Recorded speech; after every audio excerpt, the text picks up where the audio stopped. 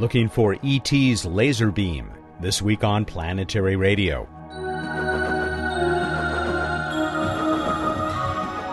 Welcome to Public Radio's travel show that takes you to the final frontier. I'm Matt Kaplan of the Planetary Society.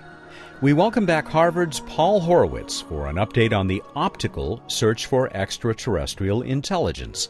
Emily Lakdawalla looks inside the Hayabusa probe, hoping to find bits of an asteroid, while Bill Nye practices some rocket science in this week's commentary. And we will finish, as we always do, by gazing up at the night sky with Bruce Betts and getting another space trivia contest underway. It's an overflowing half hour of space exploration, so let's get right to the Planetary Society's blogger. Emily, where in the U.S. do we find you today? Today I'm in Philadelphia visiting my mom. And so the vacation is sort of continuing, but I know you're back on the job because you've got a great entry, or at least everything that you were able to print, about Itokawa. That's right. Hayabusa, of course, returned a sample capsule from its mission to the tiny asteroid Itokawa and back. They didn't really know beforehand if they would have any samples inside the capsule because a little pellet mechanism that was supposed to fire and help propel samples into the canister didn't work properly.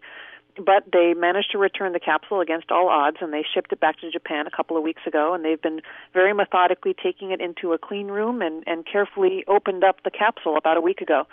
And when they looked inside, it looked just shockingly, to me, pristine. It was so clean, which seems it's a bit of both bad news and good news. I mean, the good news is that because it looks so clean, you know that it wasn't really contaminated by any of the adventures that it went through.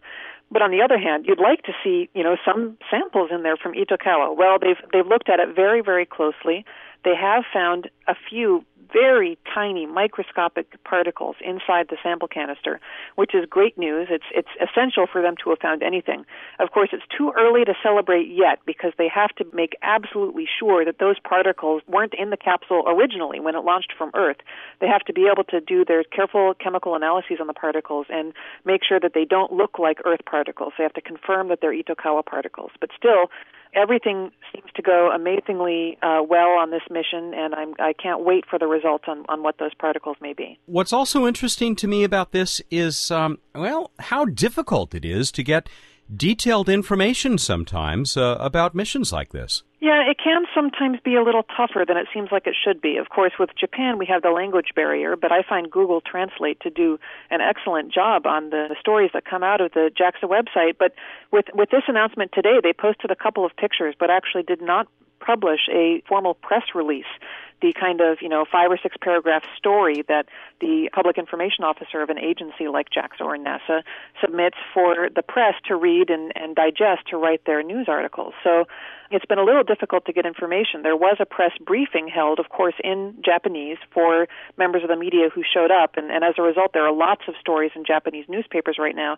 But those stories contradict each other, as is often true in English language media. Some of them are saying that there were lots of particles found. Some of them are saying that there were few. Some were saying they're all from Earth. Some were saying that they've confirmed Itokawa. So it's really hard to know what the actual truth is. Emily, thanks so much. We look forward to talking to you back at home again next week. Yeah, I'll finally be home next week. Emily Lakdawalla is the Science and Technology Coordinator for the Planetary Society and a contributing editor to Sky and Telescope magazine. You may want to take a look at her piece that describes how she gets all this news that she brings to us every day, or almost every day, in the Planetary Society blog. Hey, Bill Nye, the planetary guy here, future Executive Director of the Planetary Society, and this week the big news in space is here on Earth, and it really is rocket science. Pratt & Whitney Rocketdyne, a rocket company, has been working on this Common Extensible Cryogenic Engine, the CECE, for years. And very, very recently, they got a fantastic new result. They were able to slow the thing down very well. Now, you may not have ever thought about it, but once you do think about it, I bet you understand that rocket motors are either on or they're off. They're going full blast, or they're just cold and silent. Now, the place where this problem was solved very successfully was on the Lunar Excursion Module. Those of you old enough to remember Apollo, that engine could go to 1/8 of its full power. It could go down 8 to 1. Well, this new Pratt & Whitney Rocketdyne engine can go 18 to 1. 18 to 1, better than twice as good as the one from 40 years ago. And what this means is we will be able to get to new, exciting places in space more cheaply, more quickly, and much more safely. These are man-rated engines good enough to have people on board, and they can go from full on to just barely on very easily. So if you've ever been in a car, it's very common. You speed up and you slow down. If you've ever operated a light switch, it goes on, but it only goes off unless it has a dimmer. Well, this is an engine, a rocket engine with a dimmer switch. This is another cool little thing in rocket science that I think is just very, very exciting and makes the new plan, the new space exploration plan, not just for people in the United States, but for people all over the Earth, will have better access to space. It's fun. It's rocket science. It's cool. Well, I mean, it's cryogenic, but once you light it up, it's really hot. I Gotta Fly, Bill Nye, the Common Extensible Cryogenic Engine Planetary Guy.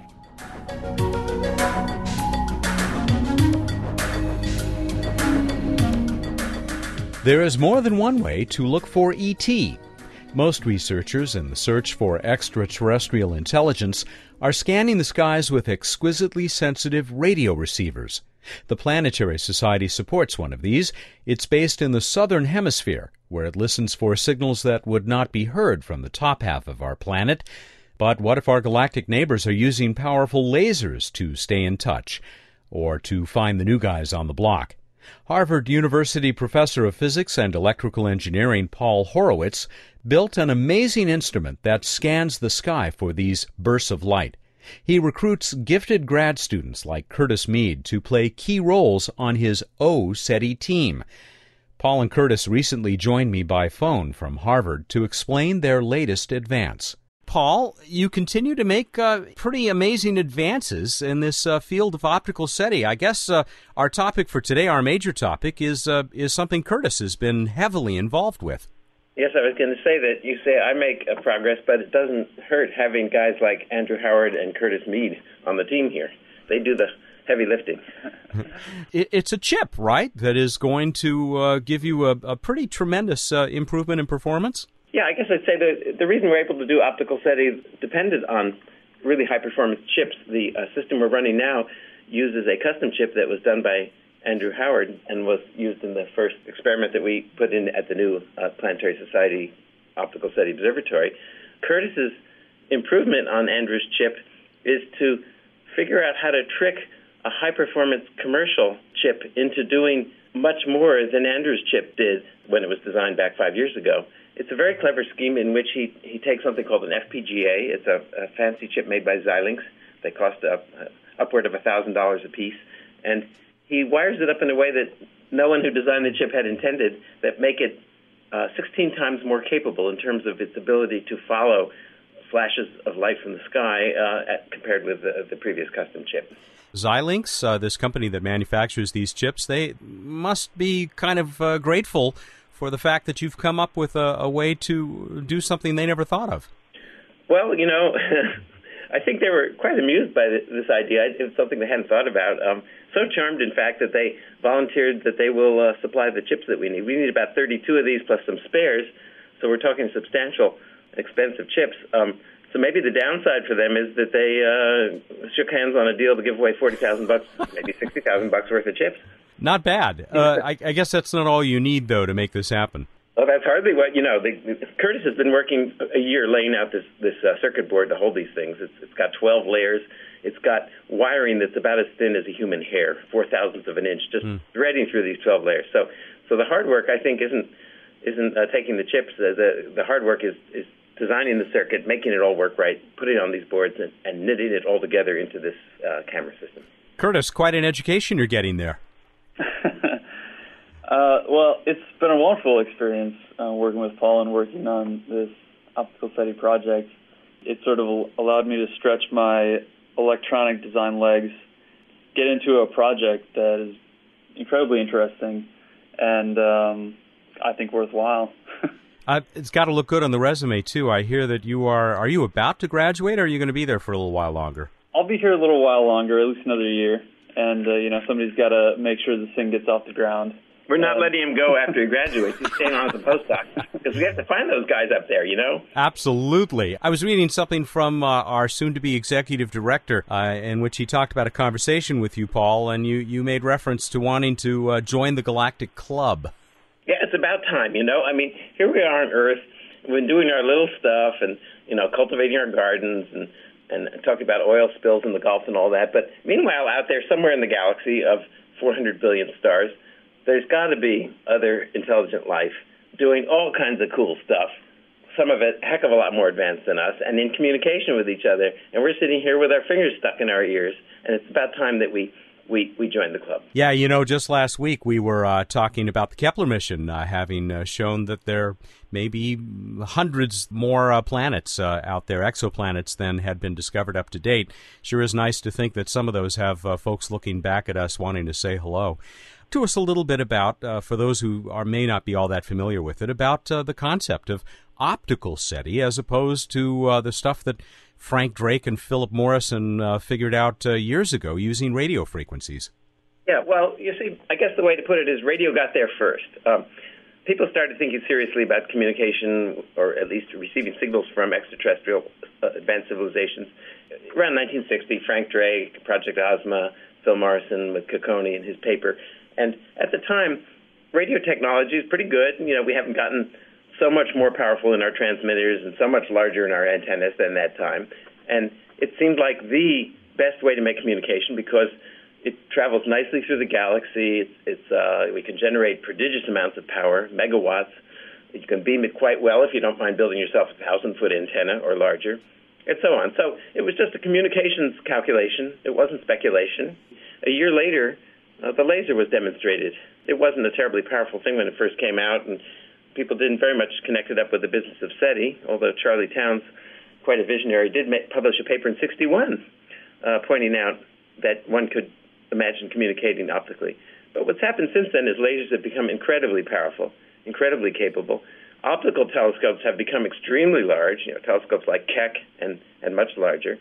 If you revisit the whole business of what can you do with radio versus what can you do with optical, it's not so obvious anymore that radio is the only way to do it. With the most powerful lasers we've demonstrated on Earth attached to something like the Keck telescope used as an outgoing, as a searchlight, we could generate a flash of light, a billionth of a second long or so, that would look much brighter than our star would look to a civilization out there that we're pointed at during the time that flash is going on. The number is about a factor of 10,000 times brighter. Now that's cool. That means you can do it. Now, is it the best way? The best way is the way that they're doing it, and we don't know that. So we have to play this guessing game. What would we do, or rather, from the limits of science and technology, what works the best? And the answer isn't completely clear, but optical is definitely in the running. Optical is definitely worth a shot, and who knows? Maybe it's what they're doing. It's sure an easier experiment than radio SETI. It involves a lot less construction of fancy stuff, although it keeps us quite busy. We'll hear much more from Harvard professor Paul Horowitz about his optical search for extraterrestrial intelligence when Planetary Radio continues. Hey, Bill Nye the Science Guy here. I hope you're enjoying Planetary Radio. We put a lot of work into this show and all our other great Planetary Society projects. I've been a member since the disco era. Now I'm the Society's vice president. And you may well ask, why do we go to all this trouble? Simple. We believe in the PB&J, the passion, beauty, and joy of space exploration. You probably do too, or you wouldn't be listening. Of course, you can do more than just listen. You can become part of the action, helping us fly solar sails, discover new planets, and search for extraterrestrial intelligence and life elsewhere in the universe. Here's how to find out more.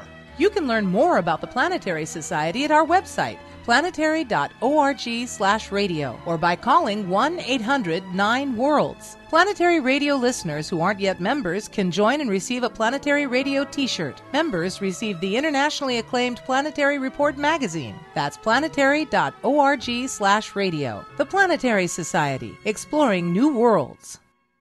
Welcome back to Planetary Radio. I'm Matt Kaplan. Harvard professor Paul Horowitz and grad student Curtis Mead aren't listening for ET. They are watching for a dazzling, though brief blast of light that could be a message from the stars. And their big, very sensitive telescope has caught a handful of tantalizing results. Well, you've got to give these files some name, So when we capture an incredible event, Curtis has been labeling these things BIC and then followed by the serial number. So, for instance, BIC6 or BIC6A is a really good one. BIC stands for Bastard in Cloud. And this is a reference to Fred Hoyle's wonderful novel, The Black Cloud. And I'm thinking, of course, of the WOW signal and why you don't call them WOW number 6 or number 8. That name's been used. Now, what can you do with a BIC? I mean, a really good BIC, and as I say, we have something like 8 now, Curtis says. They're perfect. What we do is we put them on our hit list to be reobserved instantly by automatic software, if possible, and reobserved at the next observing night. Our telescope doesn't swing east-west. It only is positionable north and south, so we only get about a 1-minute shot at anything going over. And so, sadly, we can't follow these guys when they send us an interesting flash. I'm kind of assuming that it's a they and that they've sent us something, and the something is a flash. I think we have to realize that most of these things are probably natural events. So far, though, no repeat performances on the following night. No repeat performances, but they're just single, interesting, very powerful events that we've recorded. I think one of them is in Bruce's article, upcoming article in the Planetary Report. That's right. That's BIC6, I think. BIC6. Oh, I've heard that he's got an article coming up. The Planetary Report, of course, being the bi-monthly magazine that goes to members of the Society. We'll check that out as well. Listen, you guys promised to call us, right, when you see one of these over 2 or 3 nights? Well, we'll put you on our list. You have dedicated to this project the largest reflecting telescope on the East Coast. Yeah, actually, east of the Mississippi. Calling it a telescope is probably insulting real telescopes of the world. This thing doesn't form terribly good images. It has about the visual acuity of the human eye, about an arc minute or two. It's really a light bucket. It has a large collecting area, at least large by the standards of telescopes on the East Coast. And it was very inexpensive because we didn't try to make it produce astronomical clarity. It cost us, the telescope mirror cost about $50,000 when we were done building the building around it and putting all the equipment up. There's a few times that, but that's the absolute bargain basement price for a large telescope or even a large light bucket. Let's come back to that chip and the innovative use that you're making of it. What really is the advantage that you've achieved in your plans to move to this processor? The easiest way to say it is it offers a real jump over the capabilities of Andrew's chip in 2 ways. One is it covers a lot more time both before and after the receipt of any flash of light because it has a lot more memory on the chip. We can actually see what was happening, microseconds before. That's a lot of time in this business. But the second, even more important one is that Andrew's chip was strictly limited in its ability to follow up on any flash of light.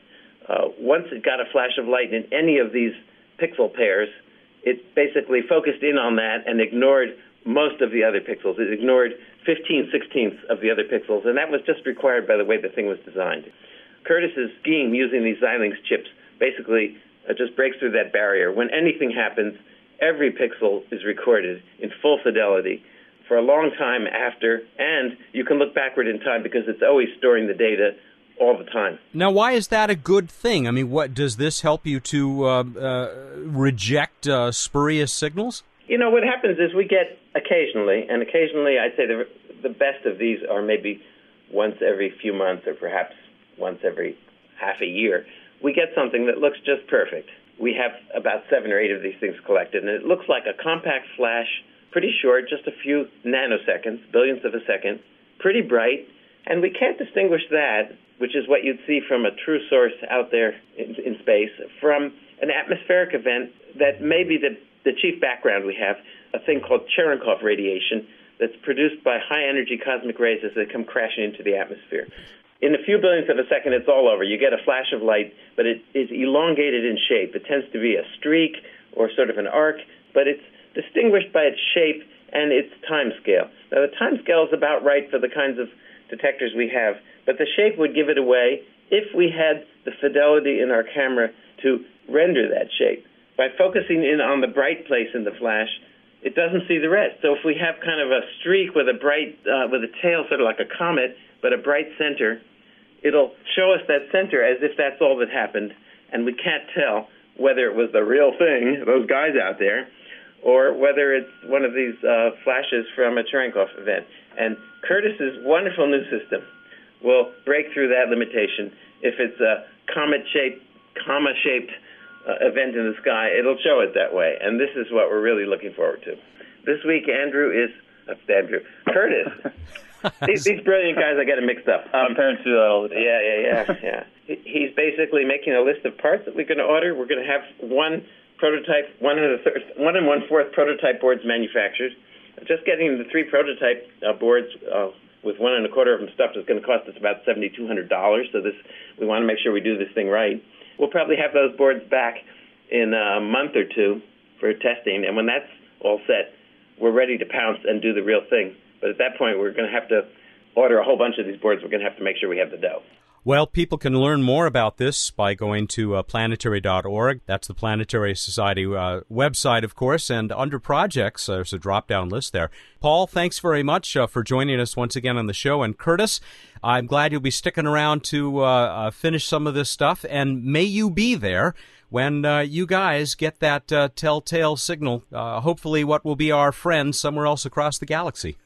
Thanks so much. It's been a pleasure. For having us. Paul Horowitz is a professor of physics and electrical engineering at Harvard University. He's been there for a very long time, got his Ph.D. there, came up with a little something called the Art of Electronics, which is essentially the Bible of electrical engineering and electronics.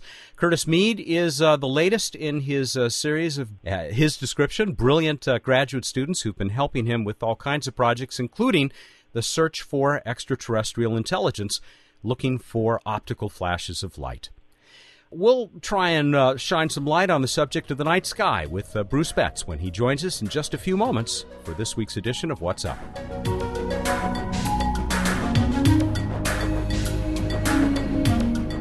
Sure enough, it's time for What's Up on Planetary Radio. Bruce Betts is the Director of Projects for the Planetary Society.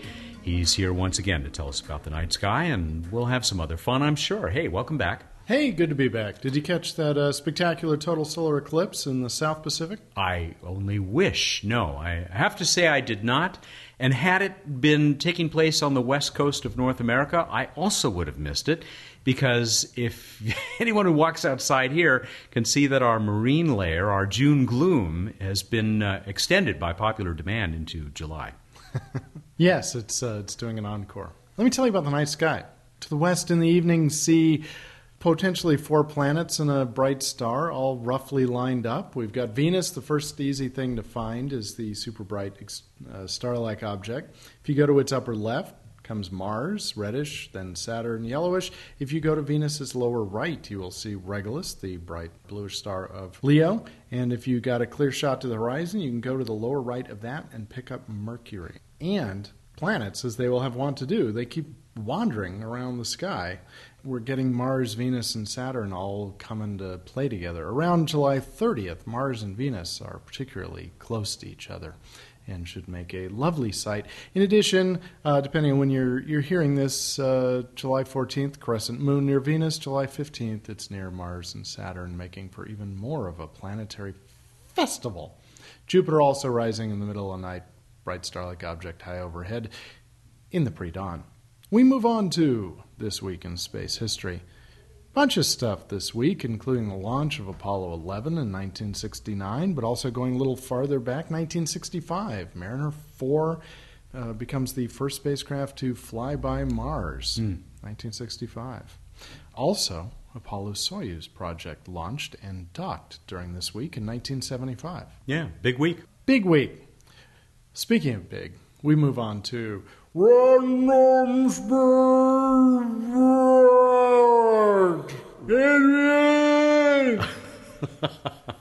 I was wondering why that sounded so familiar. It's good to know we can call on you for a Sly Stallone impression whenever we need it. Anytime. Did you know we've passed the 500 humans in space mark? Yes. Well I did know that. You know all sorts of stuff. And why aren't I one of them? That is an answer that is both easy and long. 518 humans from 38 countries have gone into space using the guideline of 62 miles or 100 kilometers. We move on to the trivia contest, and I ask you about, very much an about type question, how large is the Crab Nebula along its longest visible dimension, one of the favorite fuzzy objects to look at in small telescopes, formed in 1054 AD from a supernova explosion? How'd we do, Matt? A very good response, in spite of us, only giving away a Planetary Radio T-shirt. Would you stop saying that? It is not only a Planetary Radio T-shirt. I just like to egg you on. It is a glorious Planetary Radio T-shirt. You're wearing one right now. You just won't admit it. I just love to get that reaction from you. So there was a little bit of variability here, but all within the acceptable margin of error that you laid out. Our winner, Colleen Canale, Eden Prairie, Minnesota, and she came up with a diameter of roughly, along the longest axis, 11 light years, which is pretty darn huge. And she pointed out, as did many people, that you have to pay attention to when you answer that question because it's expanding at 1,500 kilometers per second. That's what struck me. Whatever number, I mean, they're different numbers, but all that's ballpark within a few light years. This all expanding since 1054. Yeah. And yet 13 or 11, 12 light years across. Whoa. Lindsay Dawson actually sent us a little flashing animation thing that showed an image in 1973 and a much more recent image. You can see this thing grow. It's a monster. We also got some interesting analogies to help people understand just how big it is. Oh, good. William Stewart brought us this, which I think you're going to like. If the pulsar at the center of the Crab Nebula were broadcasting planetary radio, as it should be, of course. I just assume it is.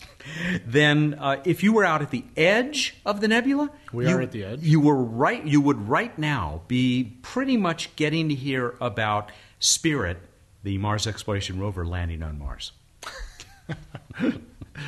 At which point, the people listening will, of course, say, what's Mars?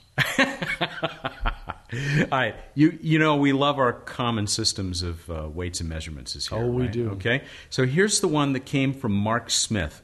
Mark said, if you were to take our entire solar system and shrink everything from the sun out to the orbit of Pluto to the size of an old-style silver dollar, the big ones, the Crab Nebula would be 160 miles away and a quarter of a mile across. Let us move on. How long was the longest period of continuous human presence in space, not counting the TV show Lost in Space or Star Trek? How long was the longest period of continuous human presence? So there was always a human in space during this period, and what dates did it span? Thinking about it? I am thinking about it. How do they enter? Go to planetary.org/radio, find out how to enter. And you have until July 19 to do that, the 19th of July, Monday at 2 p.m. Pacific time. All right, everybody, go out there, look up the night sky, think about the magical, marvelous mystery of eggs. Thank you, and good night. He's Bruce Betts, the Director of Projects for the Planetary Society. He's a good egg, always good for a yolk or two. He'll join us again next week, right here for What's Up. Planetary Radio is produced by the Planetary Society in Pasadena, California, and made possible in part by a grant from the Kenneth T. and Eileen L. Norris Foundation. Keep looking up.